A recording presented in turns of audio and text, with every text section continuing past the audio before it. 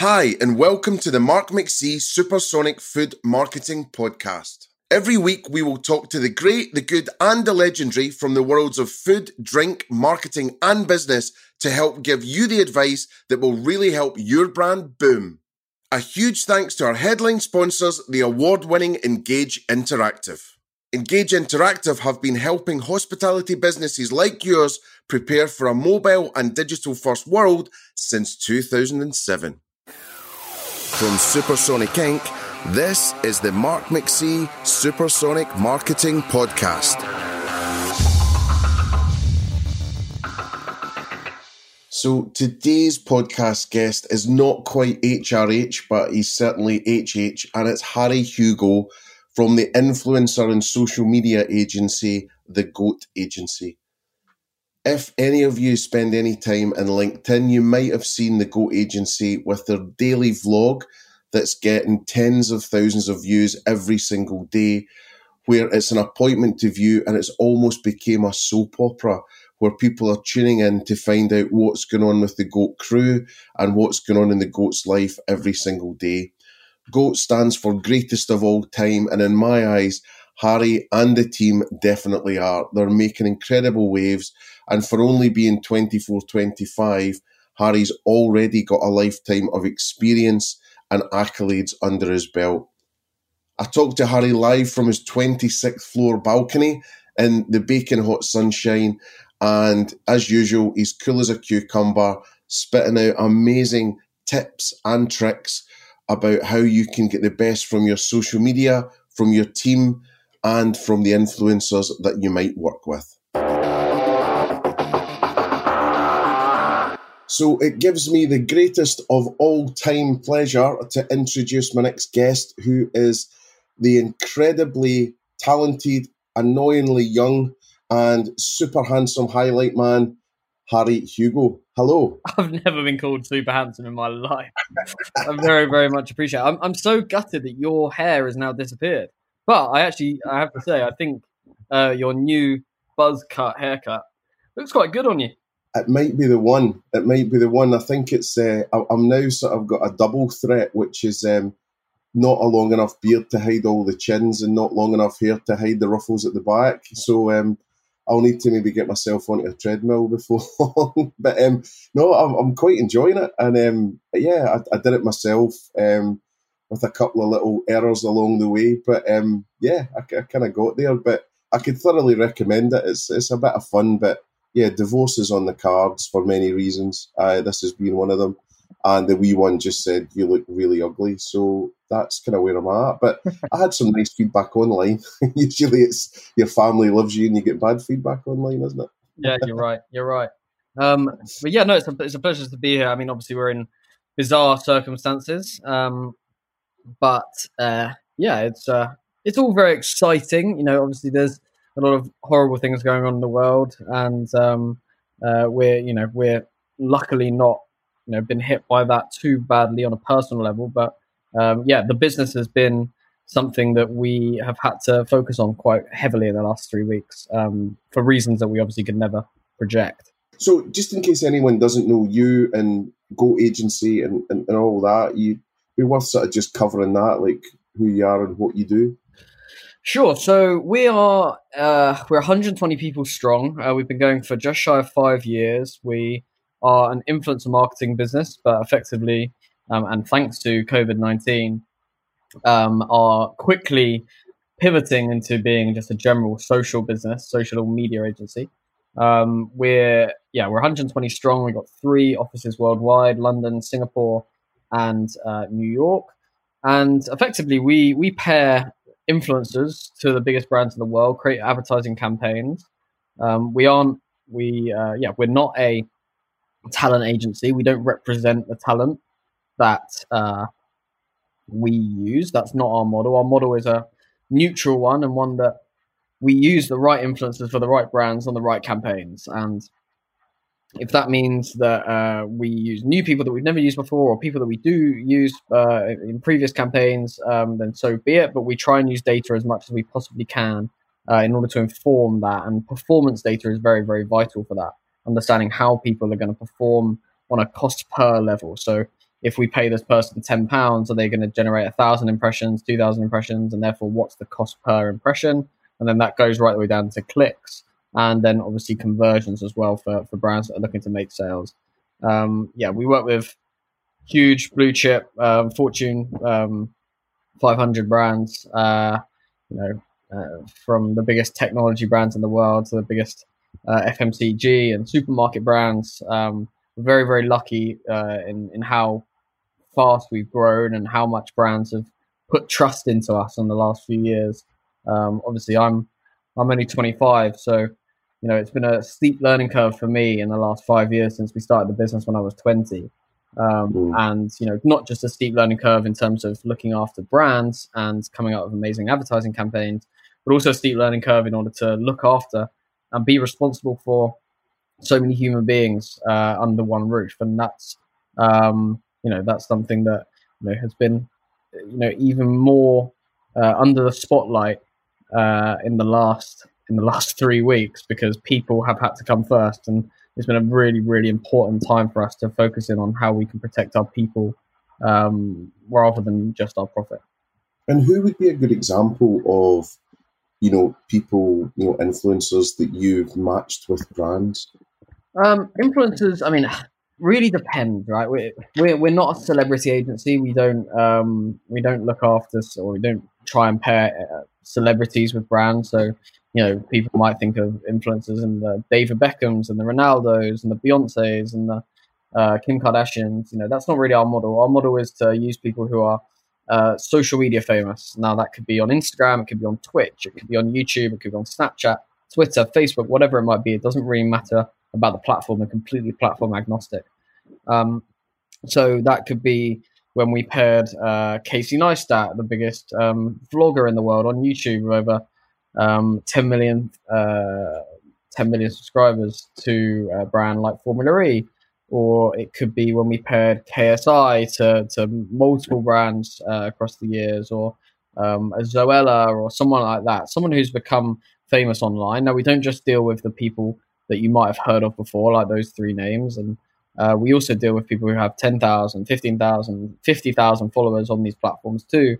And a key message to that really is the fact that we believe that niche content and niche audiences at scale is the way forward. And when you break that down, it really does make sense. And why influencers are so powerful in that is because, niche content is content that's being created, in a way that targets a niche audience, which might be an interest group. And social media has been an incredible tool in order to break down those interests that people never thought were that popular because they lived in a bubble. And now, if you go into the web and into social media, you can find the most ridiculous communities and interest groups that have formed around things that you never believed would be something that a mass participation of people would actually be interested in. Like we do campaigns in gardening, which is obviously a pastime that lots of people take up. But would you actually think that people talk about it that much and give recommendations and things like that online? And yes, they do.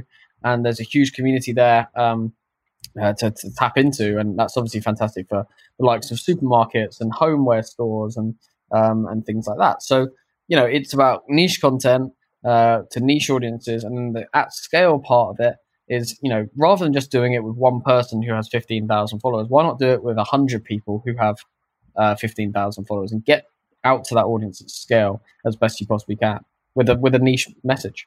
And how in the world did you sort of end up here, right? Because I don't know if it's something you can really train for, study for, anything like that. And it's a super new thought as an industry in terms of the lifetime of industry. So, what were the sort of stepping stones to get you here, and what gave you the knowledge and I guess give you the authority to be able to comment on these things and guide clients? It's a good question. So I started my first business when I was 16. That business was in football blogging. I'm a massive football fan, and I understood back in when was it 2011, 2012 that again that kind of community aspect was really, really important. I'm a Liverpool fan, and I had a Twitter account, and I was talking to the same people every single day on Twitter about one thing, and that one thing was Liverpool. And I was talking to people that I'd never met before. And I was talking to them because I believe that they also have an authority on the Liverpool Football Club and what was going on. So I got that. And then off the back of that, I had an idea, well, why can't I bring all these people together that I talk to every day about one thing, create a single destination, a website, and use that to host these people's opinions all at the same time through podcasts, through articles and things like that. So that was my way of breaking into this market, because I quickly built the biggest Liverpool website in the world just because I had so many of the thought leaders in that space pushing towards that one destination. And then I scaled that out, basically created a franchise model in blogging where any club's fan group could put together a website in exactly the same way, where they brought all the big hitters from all the different thought leaders of that interest group and came together to build a website. And that became a business that was quite successful and became the biggest football blogging network in the UK. What was it? It was called Fresh Press. And our key thing was I got rejected by the Bournemouth Echo when I was 16 because I wanted to be a journalist. That was off the back of I wanted to be a footballer. 2 years before that, realised I couldn't do that. And I kind of sat down one evening and understood what my life goals were based around. And I came to the conclusion of two different things. One, I wanted to be mates with footballers, and two, I wanted to be able to go to football matches for free. They were the only two things that I cared about in my whole career. So the only job that I could really boil down, because I was quite academic and I had good ability to write, was a football journalist, because I got to be mates with footballers and I got to go to football games for free. So that was how I came into the understanding that was where I wanted to go. And we grew that business out. It's called Fresh Press. We sold that business. But that kind of made me understand that this interest group, this community-based marketing or audience development was very, very powerful. I then went to go and work for a company called Sport Lobster, which is a sports social network, in 2012 to 2015. And effectively that business, we tried to be Facebook for sports fans, and we raised $20 million in order to do that. I was one of the first 5 in that business. We grew to 70 people inside 2 years. Like I said, we raised $20 million, and we spent money on every single different form of advertising in order to drive user acquisition to our platform. And it was at that moment that we realized that the best form of marketing for digital acquisition was through social, and further through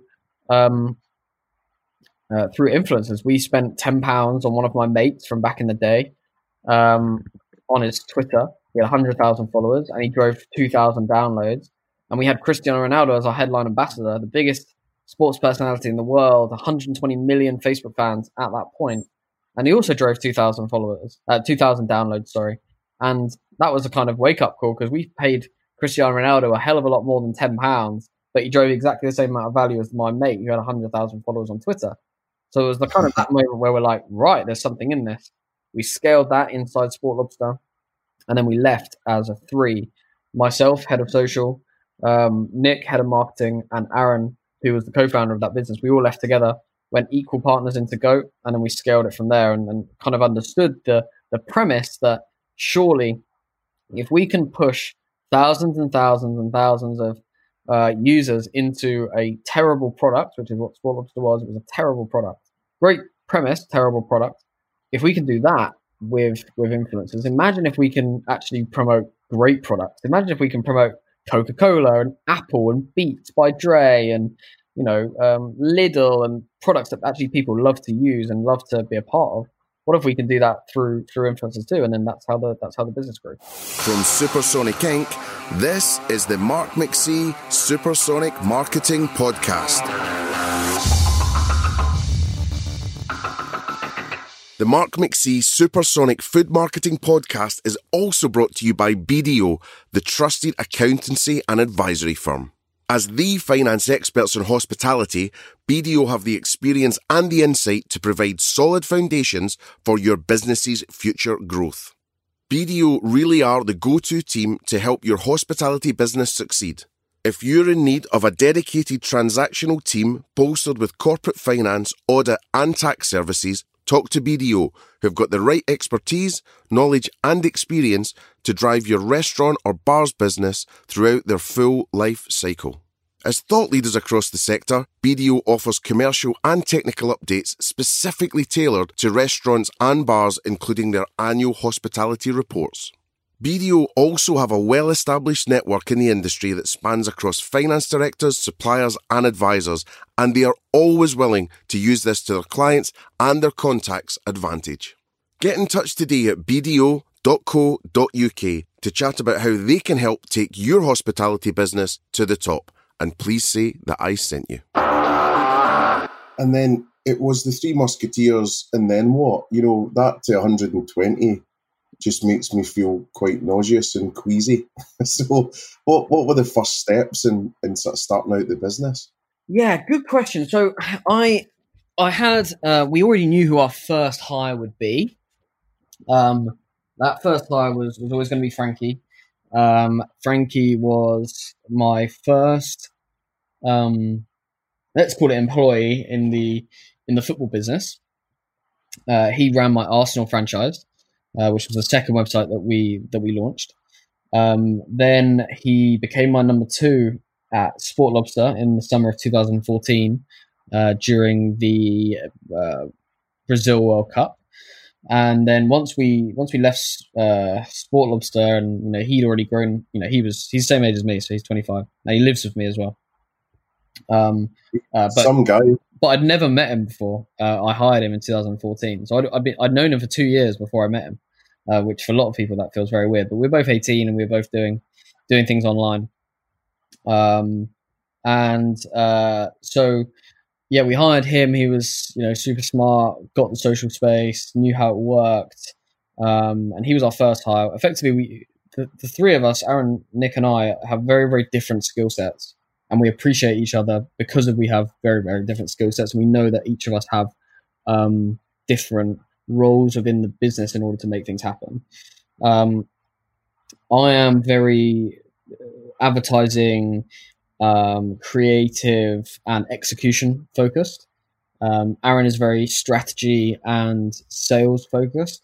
And Nick Cook is just he's just the most lovable, likable bloke you could ever meet. And therefore, he was always the guy that the clients loved to speak to. So he was always our client guy, the guy who would make them feel comfortable, make them feel at home, which in an advertising business is probably the most important role, because you need to make sure these brands who are spending, hundreds of thousands, if not millions of advertising dollars each year with us, spending it with a lot of comfort. And Nick was always very, very good at that.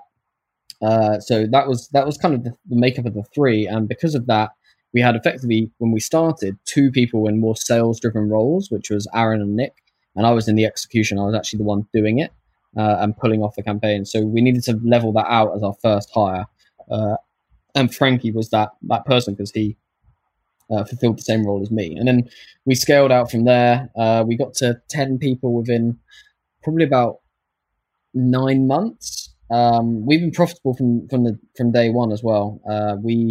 We didn't raise any money until year 3 when we went to internationally expand. So we did everything bootstrap, lean. It's just the most fun bit when you're counting the cash. Every single penny matters, and it's we didn't personally put any money into the business either. We literally just ran it from profit from day one. And it's been it's been a lot of fun. There's been some hairy moments. Don't get me wrong. There's been some moments where you think about whether or not this is the right thing you should be doing, but I can't think of a world where I'd work for someone else again. Completely unemployable. Yeah, I am completely unemployable. I was unemployable when I was employed. Yeah. I was completely unemployable when I was employed.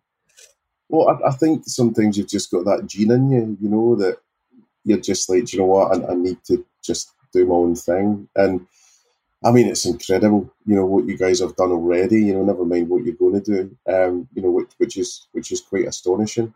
So thinking about, GOAT and the name and the colorways and the brand and all that stuff, how did that all come about? Right. So the honest answer to both the name and the color are the name is greatest of all time. We're, like I said, Nick and I were in the marketing team, which was at Sport Lobster, which was probably about 15 people in the entire business. And you've got to remember it's not pre-PC world or pre-diversity world, but certainly in the early stages of people being very, very understanding of the fact that you need a diverse workforce, etc. And we were in sport, and we were a startup, aggressive startup, and there was 70 people in the business, and 69 of them were guys. So it was a very sort of hostile, masculine startup vibe, which you can imagine is, and also we had a lot of money to burn, right? We had $20 million. So everything came together as a very much sort of like a movie script version of events. But what that really entailed is that, catchphrases and colloquialisms and speech patterns and insults came as and when, daily life occurred. So GOAT became something of a pat on the back, really. The word GOAT became a good thing in the office. Once we started working with the American sports companies and governing bodies in Sport Lobster with the NFL and the NBA, we realized what GOAT meant. So it was greatest of all time. We got told it by the guys in the NFL about Tom Brady, and then the guys in the NBA about Michael Jordan. And then we started to call people in the office. If they did something good, they did something GOAT. And then we spun it. So if someone did something not so good, we'd call them out, and we'd say that was WOTE, worst of all time. And then those two things just became a thing that you said for 3 months. Everyone was being called GOAT or WOTE, and that was it. And then when Nick and I went for a Nando's on High Street, Kensington, we sat down and we said, we've got to come up with a name for our new business. And it was the only word that really came into our cognizance, because that was all we were talking about at that point. So that's how GOAT came around. And then we've subsequently learned that it was actually the year of the GOAT that we registered the business in and things like that. Oh, that's cool. Yeah, so there's actually some nice connotations. And it was actually also the year that, do you remember when goats were falling out of trees and climbing trees and falling down slides and things like that on Facebook? And you could shout at a goat and it would scare and faint. All those videos are coming out on Facebook that year as well. So we quite like that. So that was why we were called GOAT. And we didn't actually tell anyone that that's the reason. Well, that it was called Greatest of All Time for the first 2 years, because we didn't want people to think we were arrogant. And when you hadn't really done anything properly, it was very difficult to call yourself Greatest of All Time. Now we're quite happy to stand by it. But in the early days, it was very, very difficult for us to go, yeah, we're the greatest of all time. Why wouldn't we be? And people to call us out and go, well, yeah, you're only 3 people in a small dark room. So that was very important. So at the start, we always told people, yeah, it's just because we like goats, and we came from a business called Sport Lobster, so we thought it was cool to have another animal name, and that's how we kind of trundled through it. But now we're very honest with the fact that it's greatest of all time. With the orange, which has become very sort of valuable for us, actually. Yes. People very much understand that orange is GOAT orange, is because we kind of looked at the whole social media landscape and just realized everything was blue. Doesn't matter what, literally everything that is to do with social media is blue. Twitter was blue, Facebook was blue, and every other app that was launching to do with social was blue, or like a take on blue. Even Vine was like a greeny blue. So that was kind of the reason we went, okay, well, what's the opposite of every other color that people are using? And orange was the only color that we couldn't think of anything to do with social media that had at that point. And then we just went, all right, we'll just take that. And then that kind of became our motif. So now I say that the 3 most famous brands to have orange as their color are Sainsbury's, EasyJet, and Go Agency. Good. And then what about sort of, you're saying you were profitable from day one and all that stuff. So project one, first few projects, what was the process? How were you pitching? What were you telling people you were going to do for them? Good question. So yeah, we started in sport because it's what we knew. It's how we knew how to deliver. We knew the people in it. We knew the influence of pricing. We knew the influence of delivery because we'd already done it at Sport Lobster. We already knew how many impressions you'd have to get in order to deliver click through and all the different parts of the funnel. So we took that knowledge and that understanding in order to do that. And then we needed to go and find a client. We found a small gambling business called Predict the Six, which was a weekly gambling product, which allowed you to pick 6 anytime goal scorers in the Premier League that weekend. And if you got all 6 right, then it would pay you like £10,000. And it was £1 to play. It was like a lottery. So yeah, we found that, and we just drove a load of users to that product. We got them a load of awareness very, very, very quickly, and they were spending about £5,000 to £10,000 a weekend with us in order to get new users to the site. So that was kind of our first product. So we just found someone, we guaranteed them, what we do, the level of delivery, and then we did it. And that was kind of a mantra for us. We came out of a business where we spent millions of pounds on agencies that didn't really do what they said they were going to do. That was something that really, really irked us. And to be clear to the people listening, like the 3 of us have never worked at an agency. We don't know how an agency works. We still don't know how an agency works. We know how our agency works, but we have no idea how other agencies operate. We still don't understand how agencies get paid for what they don't do, and they said they were going to do. That is baffling to us. And we went through that at Sport Lobster, where agencies came to us and said, yeah, we can do this, this, and this. And then they came back to us with the report. And it's like, yeah, well, we can do this, this, and this next time. It's like, no. You said you could do this, this, and this now. So our whole sell, right the way back from when it was 3 of us, right the way until we're now 120 in global offices and different offerings and services. If we say we're going to do something, we're going to do it. Now, you don't have to pay us unless we do it, because they're the rules, right? That's how life works. You say you're going to do something, you've got to do it. Integrity is so important for us as a business, and it's kind of why. And I hope that anyone who's heard about us or has heard about someone who's worked with us, on the whole, our reputation is very, very good because of that. Really, we're happy to make far less margin. We're happy to make a loss in order to deliver what we said we were going to do, because it's so important to keep reputation. And we didn't do any PR. We did no marketing of ourselves for the first 3 years of the business. Literally, you cannot find anything about us for the first 3 years, because we didn't want to blow our own trumpet. We wanted the work to be our reputation. We wanted the work to be what people talked about, and how good we were, and how honest we were, and how transparent we were. And then 3 years in, we decided that was the time that we built enough case studies. We'd had amazing brand connections. We'd done some amazing campaigns, and we'd built a reputation where 60% of our inbound leads were coming through referrals and word of mouth, purely because we were doing what we said we were going to do, and that just seemed to be like a completely new arrow through the marketing industry.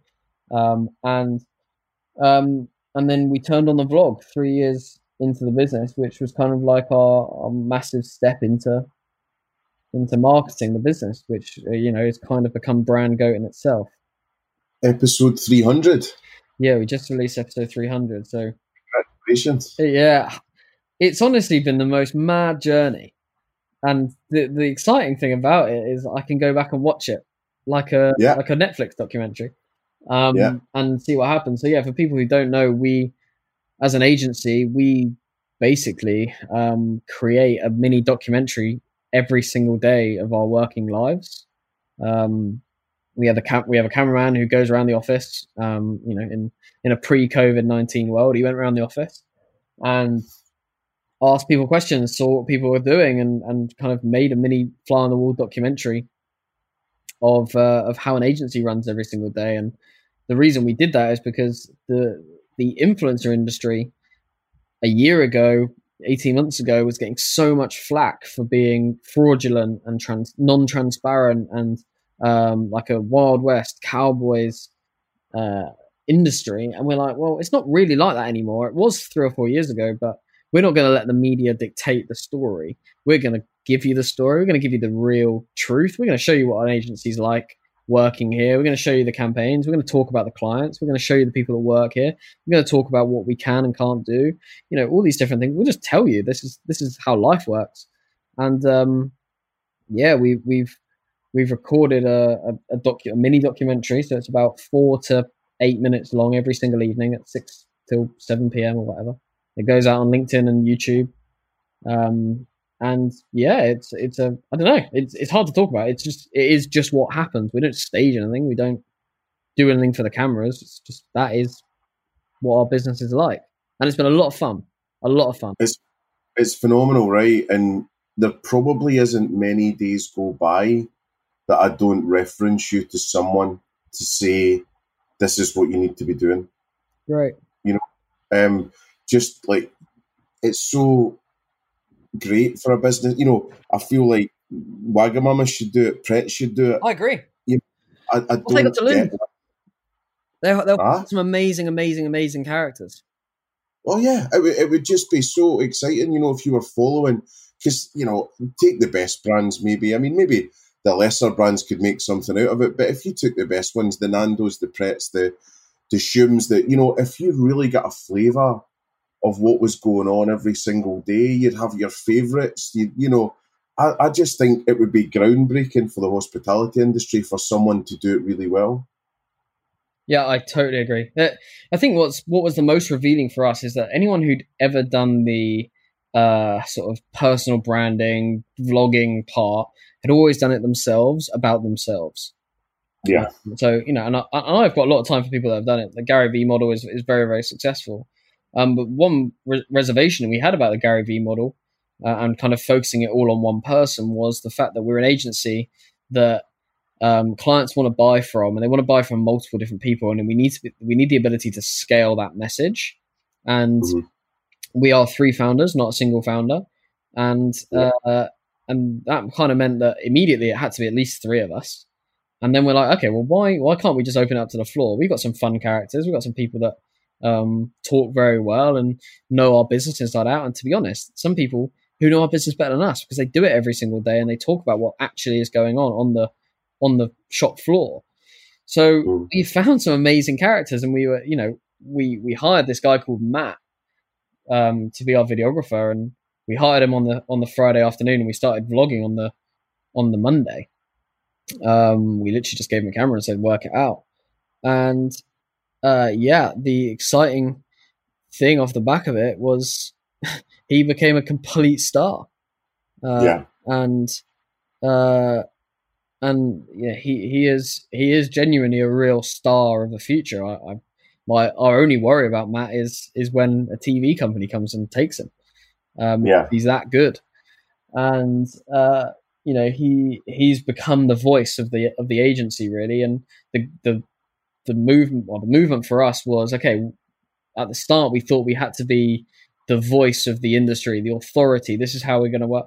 And we realized that quite quickly the better way to do it is for Matt to be the voice of the layman, to be the guy that everyone else is watching, not understanding what we're talking about, not understanding what's happening, not understanding the jargon that we're using, the acronyms that are being said, you know, and breaking it down for people whilst allowing us to seem like the authority. And it's been very, very successful for us. Yeah, we think we've tracked £3 to £4 million worth of revenue directly from the vlog in the last 12 months. Wow. It's nuts. People love it. It's cost us, to be full disclosure, it's cost us about £120,000 to do 300 episodes. But it's generated 3 to 4 million. So you take an average margin of, I don't know, 15% gross once you pay all staff. You know, it's a significant profit return. It's probably 3 or 4x profit. So it's very, very good. I mean, you might not even get those odds in a casino, right? No, exactly. It's honestly so good. Now, also, what's full disclosure is the fact that we didn't see any uplift for the first 4 months. Nothing. 0. Yeah. But in the last 3 months, we've probably seen £1.5 million. Yeah. It's crazy. And also, it's fantastic for togetherness for our business. And in this time, especially in the COVID-19 world, you know, the communication between people and seeing what the business is doing and how people are coping is very, very valuable to us on an internal level as well as external. Yeah. No, it was great. And when I had a tour around your office and met a lot of people, it was late at night, but I met quite a few people. And then you were, you know, showing me like some crazy things like soft drinks that did you not put out something on social media to say, send in your soft drinks and we'll rate them or something? What happened? we did. It was a great idea from our people manager, Michael, who said, "Okay, well, we've got an empty. We just had a fridge delivered, a drinks fridge delivered." And he put a picture of an empty drinks fridge out on LinkedIn and said, "We will feature a whole segment on the vlog." And a total of about 5,000 to 8,000 people a day watch the vlog now across LinkedIn and YouTube, etc. So it's relatively engaged, it's consistent, and people really, really love it. And he put a picture of an empty drinks fridge up and said, any brands who just want to send our staff some soft drinks or any drinks to fill our fridge, we'll do a full segment on the vlog of our staff blind testing the drinks, and then the winner of the blind taste test will buy a full stocked fridge worth of it for the entire business. And we had about 12 or 13 brands send us like loads of drinks. We couldn't believe it. And yeah, we stuck to our integrity like we do with everything else. And we did a taste test with like 4 or 5 staff where they blindfolded and talked about the different tastes, and then they had to rate it. And then the winner, we bought, a full fridge worth of that drink and supported those small businesses. I think what's really, really important is the fact that they were either startup drink companies or like not the classic Coca-Colas, Fantas, etc. It was businesses that were trying to break through. So yeah, ugly drinks. I mean, even the guys who make Iron Brew sent us loads of stuff. Who are those guys? Oh yeah, Bar. I remember the Iron. They didn't send us Iron Brew. They specifically tried to do it to promote other drinks. So like their sodas and things like that. Was it the cream soda or something like that? It was yeah, delicious. Yeah, no, I remember those cans. They're super cool cans, actually. They branded from the usual. Hi, Alex from Engage here, and thanks for tuning in to the Supersonic Marketing Podcast. Each week, we'll be bringing you a great tip to supercharge your own digital marketing, and this week's comes from Shri, our head of SEO, who gives his expert insight into making the best first impression. A lot of time goes into creating killer brands with impactful messaging, but are your customers seeing it in search? What do people see when they search for your brand on Google? Ideally, they see a title that has an impactful message, perhaps highlighting your core offering or a seasonal promotion. Next, the description should expand on this title and include an encouraging call to action for users. Poorly optimized homepages, including having homepage in the title, or even worse, Google using your cookie banner as the description simply because nothing else is defined. Remember, your homepage doesn't necessarily need to be keyword optimized like location and service pages. Since a lot of traffic it receives will be brand-based, we recommend you highlight this information. If you need help getting your brand more visible online and the edge on your competition, then simply head over to engageinteractive.co.uk/podcast, where you can see how we've helped some of the UK's most ambitious and successful hospitality brands with their own high-performance digital marketing strategies. Cheers, and enjoy the rest of the episode. So I'm just thinking about hospitality and stuff like that, and I know we've kind of got a set of questions here, from Gabby, but I usually end up sort of veering from them and coming back to them. But just what popped into my head was, what the listeners would get some great value from is just seeing what you're seeing, which is which hospitality brands have you seen, on social, using influencers, that type of thing. Have you seen any, sort of doing a good job? And also, what tips would you give people to, sort of start off on that journey? In a COVID-19 world or before that? I would do a third one, which is maybe post this,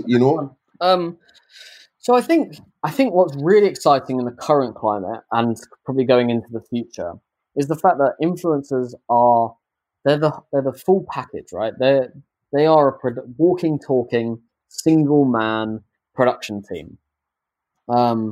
So they can shoot, they can star, and they can edit everything, and they can do it all from home. So during the COVID-19 situation, we're in a fantastic place as an industry because actually, in a world which needs cameramen and film producers and directors and lighting assistants and all these things to be in a close proximity to shoot something in a film studio, actually we have that ability to do that with an influencer at home to a high quality, and people are doing that every single day anyway for their own YouTube and Instagram, etc. So influencers play a really, really strong part in this next development of digital marketing and social media marketing. What's also exciting is the fact that influencers can have a genuine tone of voice for their audience, and that tone of voice can differ for lots of different reasons and in lots of different ways to make the most of it. And I think brands, in a world where they're quite cautious and scared about what they can and can't say, where they have an actual person talking on their behalf in a positive way to their audience who care about what that person says, it's a really, really nice release. And also, brands can only have one message. They can only have one tone of voice. They can only have one point of view. Whereas if you engage multiple influencers who, all stand for similar things to what the brand stands for and stays true and authentic to what that brand's voice is, they can actually have lots of different tones of voice, which is really, really important, I think, in this world where, that kind of static, one tunneled approach is less interesting for the general consumer. And actually what we want is lots of different people's thoughts and opinions on it in their different scenarios. And I think the different use cases is very, very important when we're talking about products. And I think if you're a hospitality business or a food and drink business, people drink, eat, visit, and want to be treated in lots of different ways for lots of different reasons. And if one brand talks about one way that you can be treated because that's just how they see it and how they want to make it perceived, it's quite difficult to appease all the different potential customer types that you have. Whereas if you find lots of different types of influencers who all have different audiences because of different reasons, that might be because you've got a disability influencer. It might be because you've got a certain influencer from a certain religious background, an influencer with a different dietary requirement. All sorts of different people can have different points of view about one thing. And I think influencers allow you to do that in a way that we've never really seen before at scale, because effectively what they are is just word of mouth redefined for the 2020s. And that's seriously, seriously exciting for us as a business. So yeah, if I was going to be doing this right now and how we can adapt, I'd be looking at what the different stories you can tell as one brand talking to a wide customer base through lots of different people's experiences through influencers. How can you create experiences for influencers in order to showcase the best of your brand, the best of your experience? And how can you give back? How can you give genuine value to the brand's customers in the right way? How can you give money can't buy experiences? How can you give discounts? How can you give a way for an influencer's audience to get something they wouldn't necessarily be able to get just genuinely from the brand? I think that's what's really, really exciting here. And that value could just be information. I think in a world that we're currently living in this COVID-19 lockdown scenario, is that information has become the greatest value. Information and entertainment, actually. Information and entertainment have become the two greatest values that we could possibly have as the human race. We're sat inside, we're desperate for information about what's going on, and we're desperate to keep entertained. We're all stuck in a world that we've never really been in before, a world that we were used to be so ungrateful for, which was just the ability to roam free amongst the society and the environment that we live in. Now we can't do that. And now we're feeling so grateful for all the different parts of entertainment mix that we can actually be a part of, be it streaming sites, music, TV has obviously seen a huge boom again. The news, if it combines two of those different things, entertainment and information, has seen a massive spike in attention. So what are the different things that brands can do in order to leverage both entertainment and information in this world, and then also in the world going forward? Because I think lots of different brands, marketers, and just general people believe that there's going to be a return to normal. And I'm very, very worried that those people are going to get left behind quite quickly, because I genuinely do not believe there's going to be a return to normal. I'm worried that people are going to just going to be resting on their laurels and aren't going to pivot as fast as they should because they're just hoping that things are going to go back to how they were. Now, some things will, and some things in certain ways will actually be fast forwarded and be better for the businesses than they were before this scenario. But there's lots of things that will just change forever. The office working experience will change forever. The hospitality industry is going to change forever.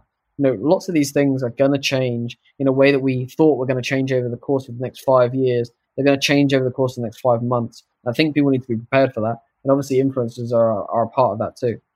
I think that document you put together was devastatingly good. And I've shared it far and wide. And, and even if you're listening to it now, do have a look. I'll post it near the time, or we'll put it in the show notes. And that was one of the graphs that really stood out to me, where I just was like, that fast forwarding thought was a big one, And I think also people have got, this has been video's moment, I suppose, in a lot of ways, whether it is video messaging or video meetings or taking videos and just jumping in with both feet, because there's not much fear or what will they think anymore. I think it's just people are maybe feeling a little bit of self-liberation as well, to just it's what they have to do to talk to each other. Yeah, it's a really weird one. I think we're also finding as people, especially busy people and running businesses and doing things, that we have a lot more free time than we possibly thought we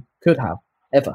I'm certainly got a lot more free time than I had 6 weeks ago during the day, because my normal office life, people just come over to me and ask me questions just because I'm there. Whereas now you obviously have to book in a call and have to be on something. It's a completely different dynamic. And therefore I've got a lot more time to do things and complete tasks rather than get through halfway through a task. It might make us more productive and more focused, to actually preserve our own time to get these things done that we need to get done. Exactly. There's so many positives. I think the greatest positive of all of this is going to be kindness and gratitude. I think people are going to be far kinder to each other. And I also believe that we're going to be far more grateful and not take for granted the things that we have as much, especially in this Western, incredibly first world society that we live in. Especially, I'm sat here in London in a lovely block of flats, and I never really thought of it like that. And now I'm, far more grateful than I was again 6 weeks ago. I'm very grateful. I'm in a nice block of flats, and I feel very sympathetic for people who are, even people with kids in this situation are, in a much worse situation than me, because they have something else to worry about. I also hope there'll be less tolerance for non-kindness. Yeah, agreed. People are going to call it out.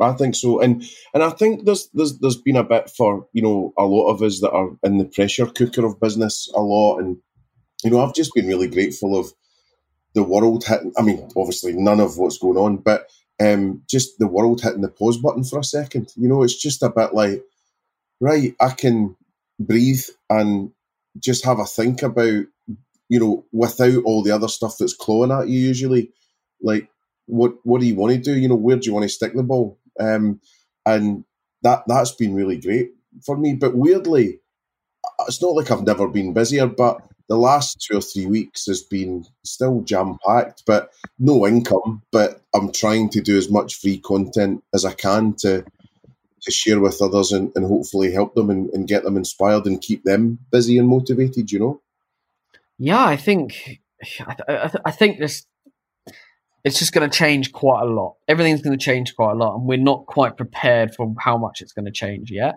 We all think that this is just going to be part of our short-term situation where we're going to sit at home doing things and talk to people on Zoom calls and things like that. I think everything's just going to change, and we're just kind of letting that all go past us right now.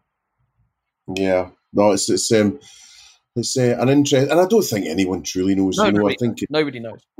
The only thing that is certain is that things will change. That's the only thing that's certain. But what will change, to what extent, I've got absolutely no idea. I can only make my best guess. But the only fact is, change is and will happen. And you've got to be ready for that. And we all wish we had Zoom shares. Yes. Exactly. From Supersonic Inc., this is the Mark McC Supersonic Marketing Podcast. The Supersonic Marketing Podcast is also brought to you by Attenzi, the world's leading gamified simulation training provider. Even before the COVID-19 crisis, a LinkedIn study found that more than half of learning and development professionals were looking at remote learning solutions.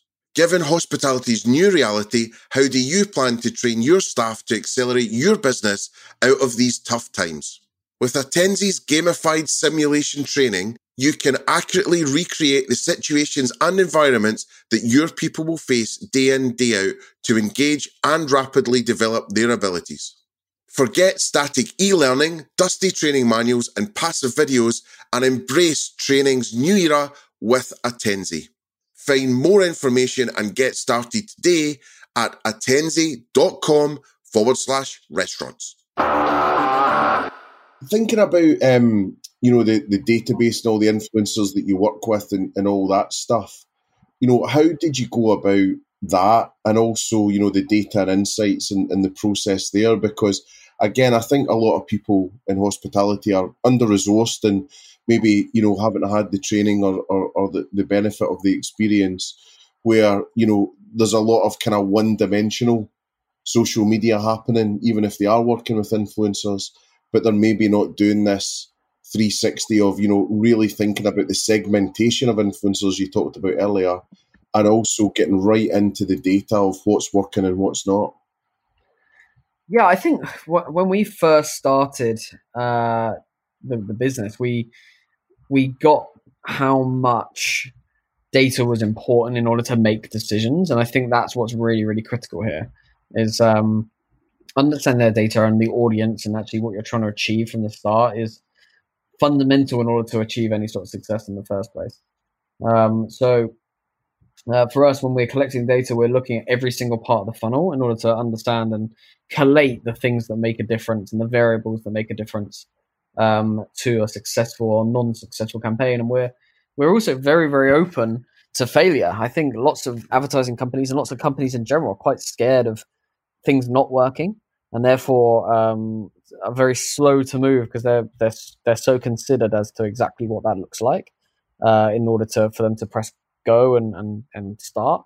We're probably sometimes good, sometimes bad, but we're far faster to move, far more agile, far more flexible, and far more risk-taking entrepreneur style business that we work in. And in order to do that, we are willing to make some mistakes, and also some things won't work. And marketing isn't a perfect science. You can't go to an agency and accept that everything is going to be perfect and going to work exactly how it was planned to. Now, everyone can put in place exactly what they've agreed, but the result is not guaranteed. But learning from those mistakes is just as important as learning from the successes and understanding about the variables that made that. Was it the call to action that changed? Was it the time of day that changed? Was it the day that changed? Was it the what was on the news that day changed? Like, these things massively affect it. When we started in sport, it made a big difference as to whether or not there was a huge transfer or huge piece of football news that went out in the same 3-hour period than when we posted a betting link. It literally made a huge difference as to whether or not people deposited, because they were so busy focusing and talking to their mates about one thing, they couldn't be focused on doing another thing. We also found that, in the 15 minutes in the lead up to any football match was the best time to convert anybody when it comes to football betting. Again, I use football betting just because it's the most transactional possible industry, really, and then something that's very, very easy to understand. The matches start at 3 p.m. 2:45 p.m. is the most likely time that anyone's going to bet on that match that starts at 3 p.m. And cramming as much marketing effort into 15 minutes every single week is very, very tough. But it's only possible if you're agile, flexible, and you understand the variables at play. And that goes across all the different marketing verticals that we work in. And food and drink is very much part of that too. Seasonality is very important for food and drink. and making the most of all the different noise. We've been working with Pernod Ricard and Malibu for a long time now, trying to make them the most talked about alcohol brand of the summer. That's very important for them to be like the drink of the summer. And working with them on the Malibu Games over in the Caribbean, and doing some awesome stuff with those guys. And for supermarkets in this time, one of our biggest clients is one of the major supermarkets in the UK, and for them it's been about getting the tone right and making sure they're being supportive of local communities at this weird time. So that's been an influencer push.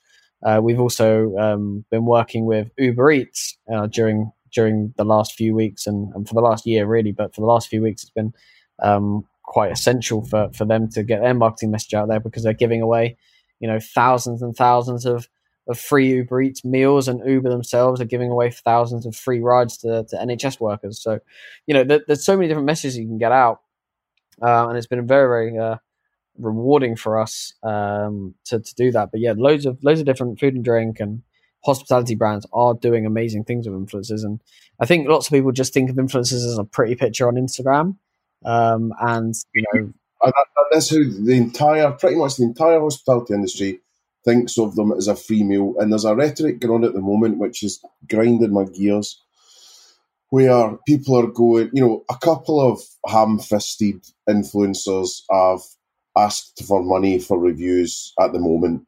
Highly sensitive time for everyone. Yeah.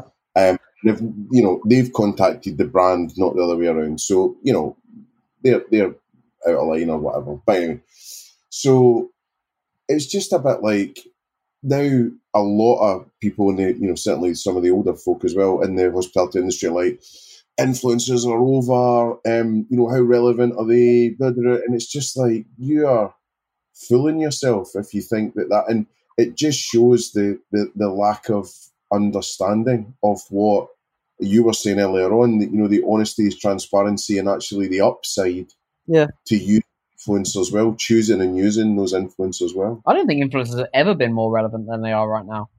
They're thought leaders, they're spokespeople for the different interest groups that they represent, the audiences they represent. This is a great time for influencers. We work with Wagamama, who've seen a huge uplift in positive sentiment because of the use of influencers in order to spread their vegan menus. When they launch a vegan dish on their new menu, then they use vegan influencers, to push that message and to talk people through about how it's made, what it is, why they're doing it, all these different things. It's not just about, buy this. It's, talking about the story. They're the spokespeople for the audience. And like I said earlier, Wagamama can have loads of different tones of voice. Wagamama isn't a vegan or a non-vegan, but you can have vegans and non-vegans talk about a vegan dish in a different way. They could be going with their 3 vegan friends and they're also trying it, or they're not going to try it because they're not vegan, but their 3 friends are going to try it. There's so many different narratives that you can push through using what are effectively spokespeople for this. And the hospitality industry just needs to accept that its audience. Forget the people. I get it. People are egotistical. Working with people, which is what influencers are at scale, and talent is a fucking nightmare. I accept that. It's my day job. It's a nightmare. But think of it like an audience. Would you, if I could tell you that there's 100,000 new TV channels launching today, and 2 of them are so fucking relevant to your restaurant, it's unbelievable, to the point where they may as well have built and designed the menu themselves. It's a celiac vegan reviewer. Then obviously you should get them involved in what you're doing. They're a media channel for an audience that cares about that thing. And if you're that thing, there's a very good chance that they're going to provide a good amount of value. Now, we believe that 80% of influencers do not provide value for the money you spend. 80%, 80. That's what we believe.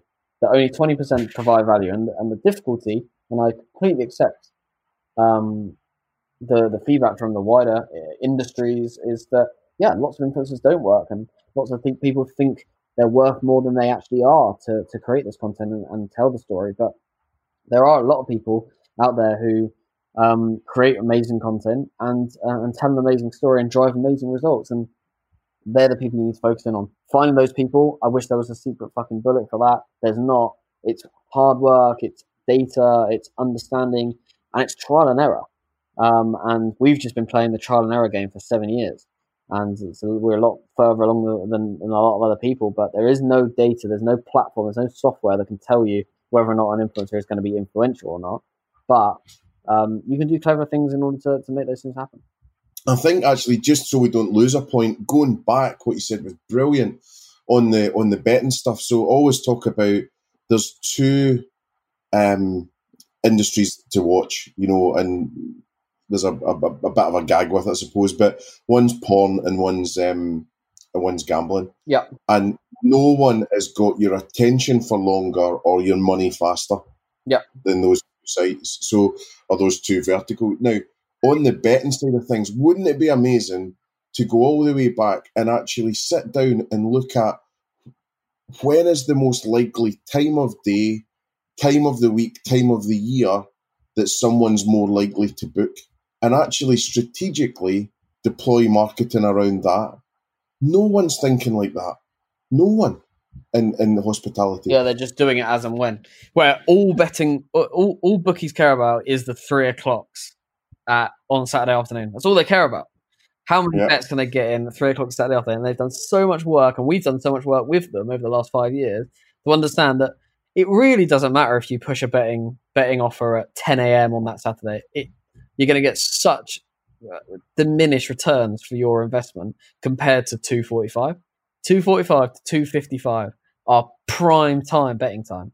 Now, obviously, there's a lot of ethical and moral questions around betting and the advertising around it, and of course we adhere to all of the compliance and the regulations, and I accept that betting and gambling is not for everybody, but it's a great example of an industry, exactly how you said, which thinks way further ahead than everybody else, because they really do care about the transaction, and therefore the data is so valuable to them in order to make sure that transaction happens in order to get the cash.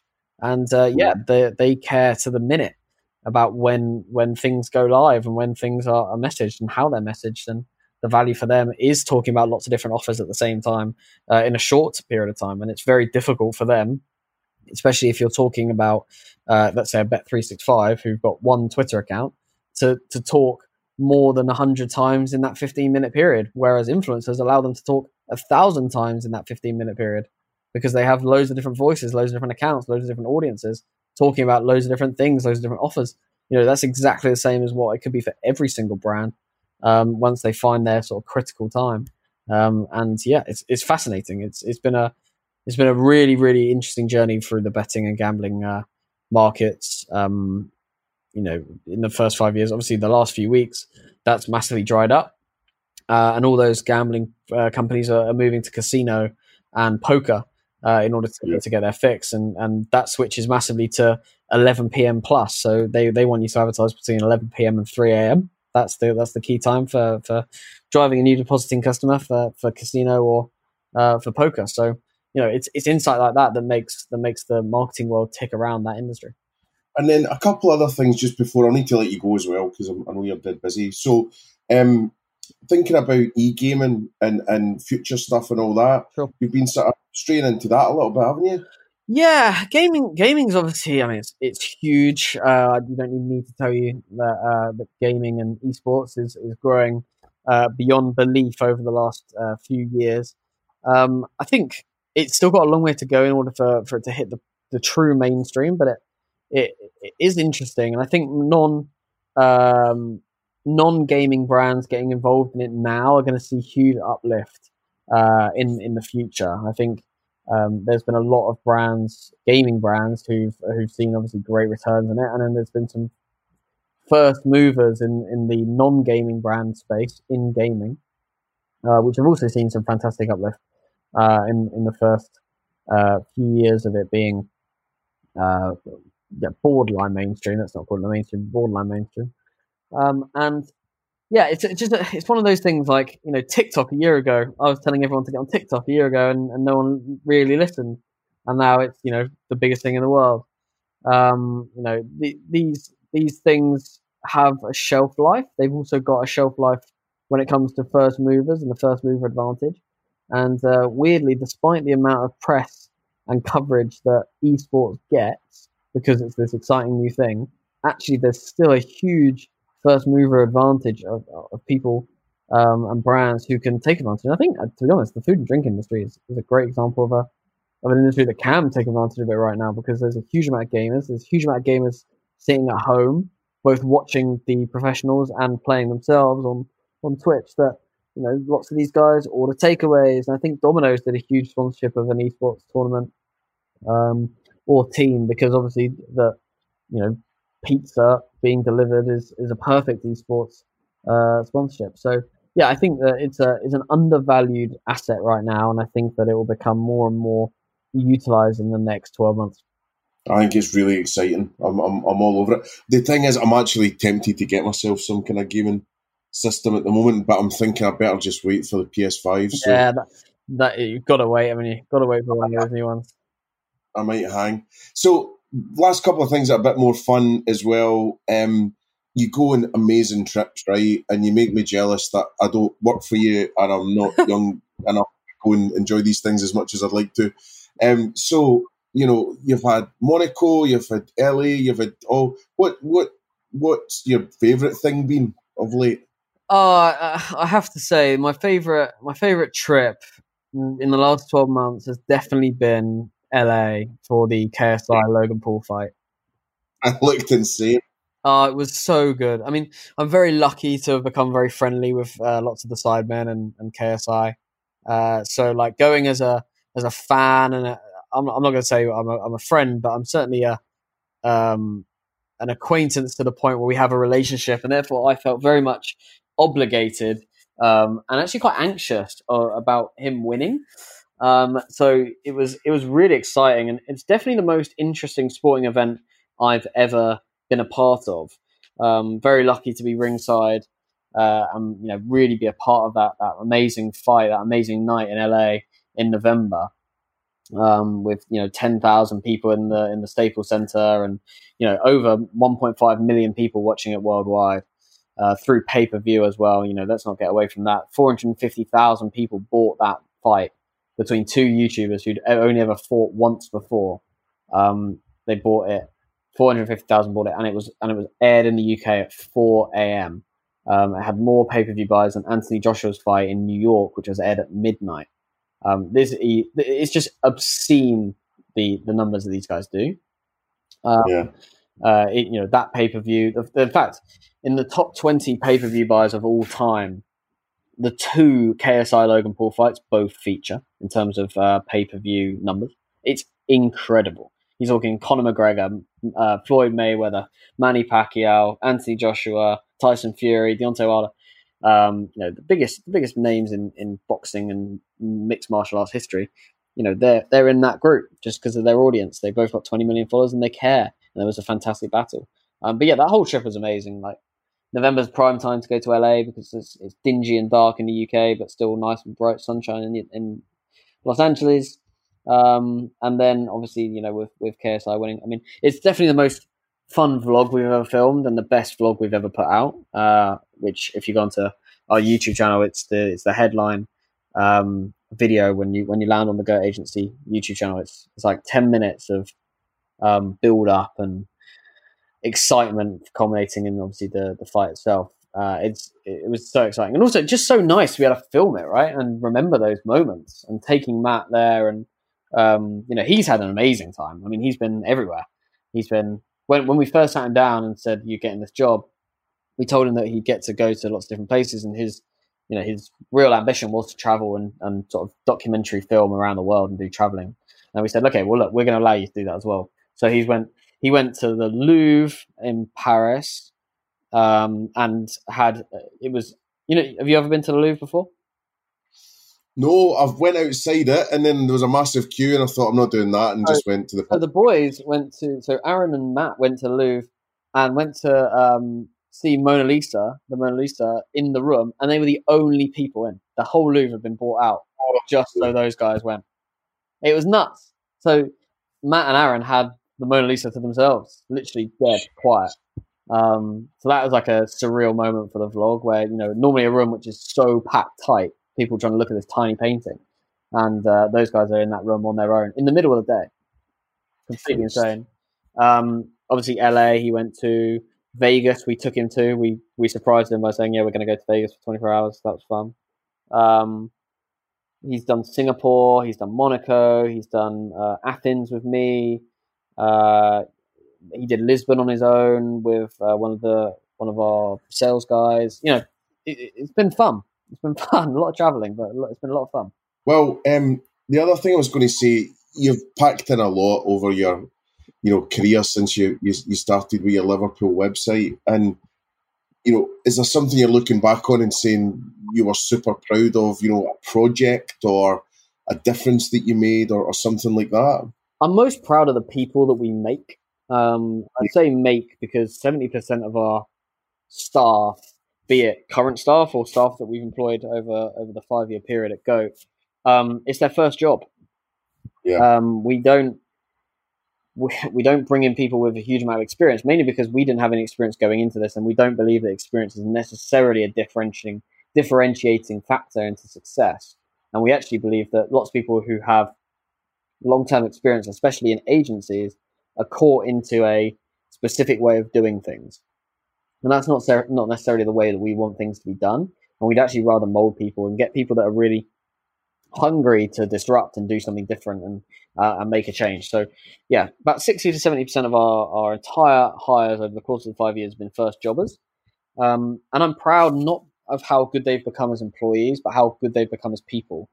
Most of these guys come in at 22, 23, sometimes younger, and are very different people when they either leave or where they are now in the business. And we've got a lot of leaders in the business who are between 23 and 26, who are completely different people to when they walk through the doors at Go, in the way that they hold themselves, in the way that they can talk to clients, and their confidence and their ability to speak publicly.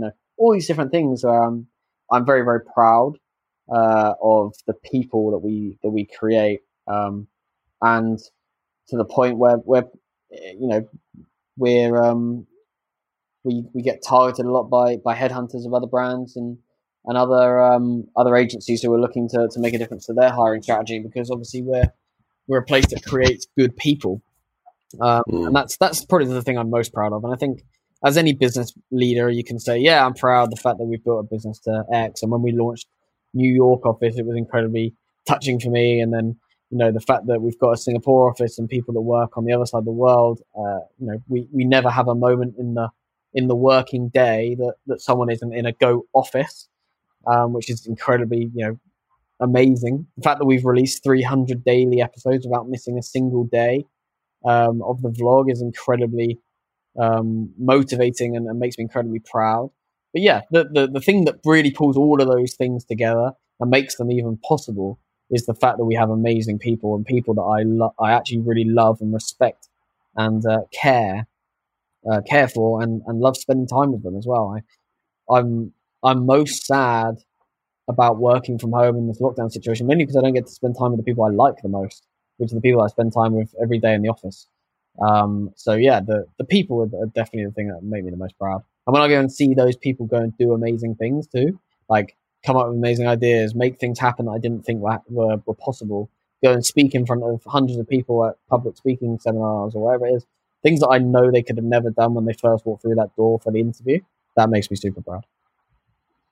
Nice. Well, a couple of final questions just before you go, a little quick fire. Sure. Called Mark out of 10. So, best city to eat in? Oh, that's a great question. I love Venice. I love Italian food, but I'd probably say, London. London is the best city to eat in. You can eat anything, and it's the best. It was cool you went somewhere else though, because like a lot of people say London for obvious reasons. Oh, really? So okay. I'd also say Hong Kong. Oh yeah, okay. What in particular out there? Well, I love dim sum, which because I'm a massive Ratcha fan. And I love dim sum, but I also love the sort of multicultural nature of Hong Kong, and I love the fact that Hong Kong Island is very different to Kowloon, and the culture and the food differences between sort of mainland China, Hong Kong, and Hong Kong Island, Hong Kong. Yeah, fantastic place.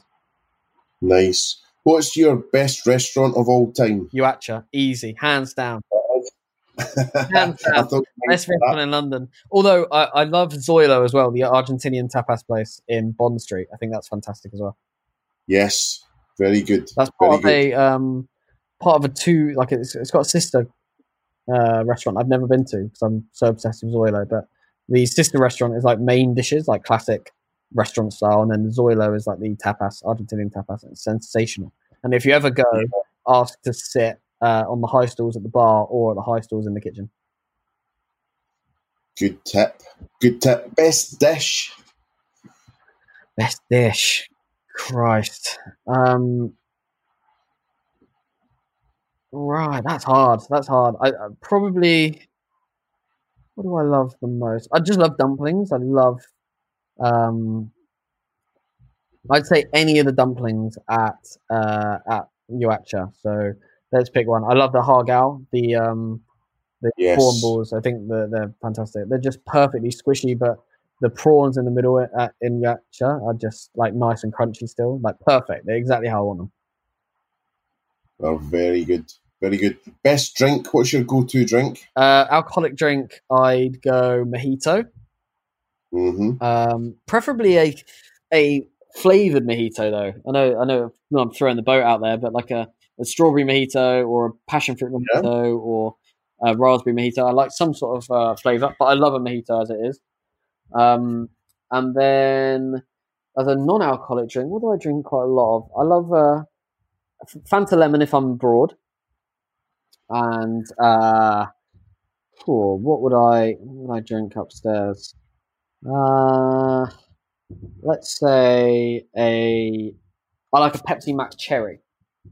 Oh, nice. Yeah, I like a cherry Coke as well, or a cherry Pepsi, and also always like a Dr. Pepper. Yes, we got a lot of Dr. Pepper upstairs as well. Yeah, love. It's old school Dr. Pepper, isn't it? Very good. Well, listen, I'll let you go from your 26th floor penthouse like some kind of Batman villain. I don't have a personal lift that goes already all the way down to my car, though, which is a major disappointment. Nice. Well, listen, thanks so much for spending the time. I mean, God, we could have talked forever, and just so much great knowledge for people. And, and I've learned a bunch as well that I'm going to have a good reflect on. So just hope you have a good next couple of weeks and enjoy the sunshine as much as you can from sort of far quarters. And we'll definitely catch up on the flip side and get those dumplings. Sounds good to me. Thank you very much for having me, and thank you very much for listening. All right. Thanks a lot, mate. All the best. So there you have it. Everything that you wanted to know about how to get the best from influencers, the best from your younger team, and the best from your social media agency, all in one podcast from the incredible Harry Hugo of The GOAT Agency. Thanks to Harry for being on the show. I really, really appreciate you giving up your time to tell the listeners everything that they need to know. Thanks to you for listening. Please do share with one friend or one colleague, and please do like, subscribe, share, rate and review if you can. Thanks to our headline sponsors Engage. Visit Engage Interactive for all your digital and social media needs.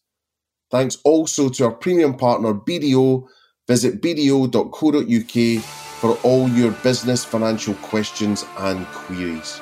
Thanks to Gaz and Gabby for putting the show together. As usual, it really is appreciated. So this is me, Mark McC, signing off. Bless you. Thanks for listening. I hope that you got as much from this episode as I did, and I really hope that this has given you enough value and inspiration to make your brand boom.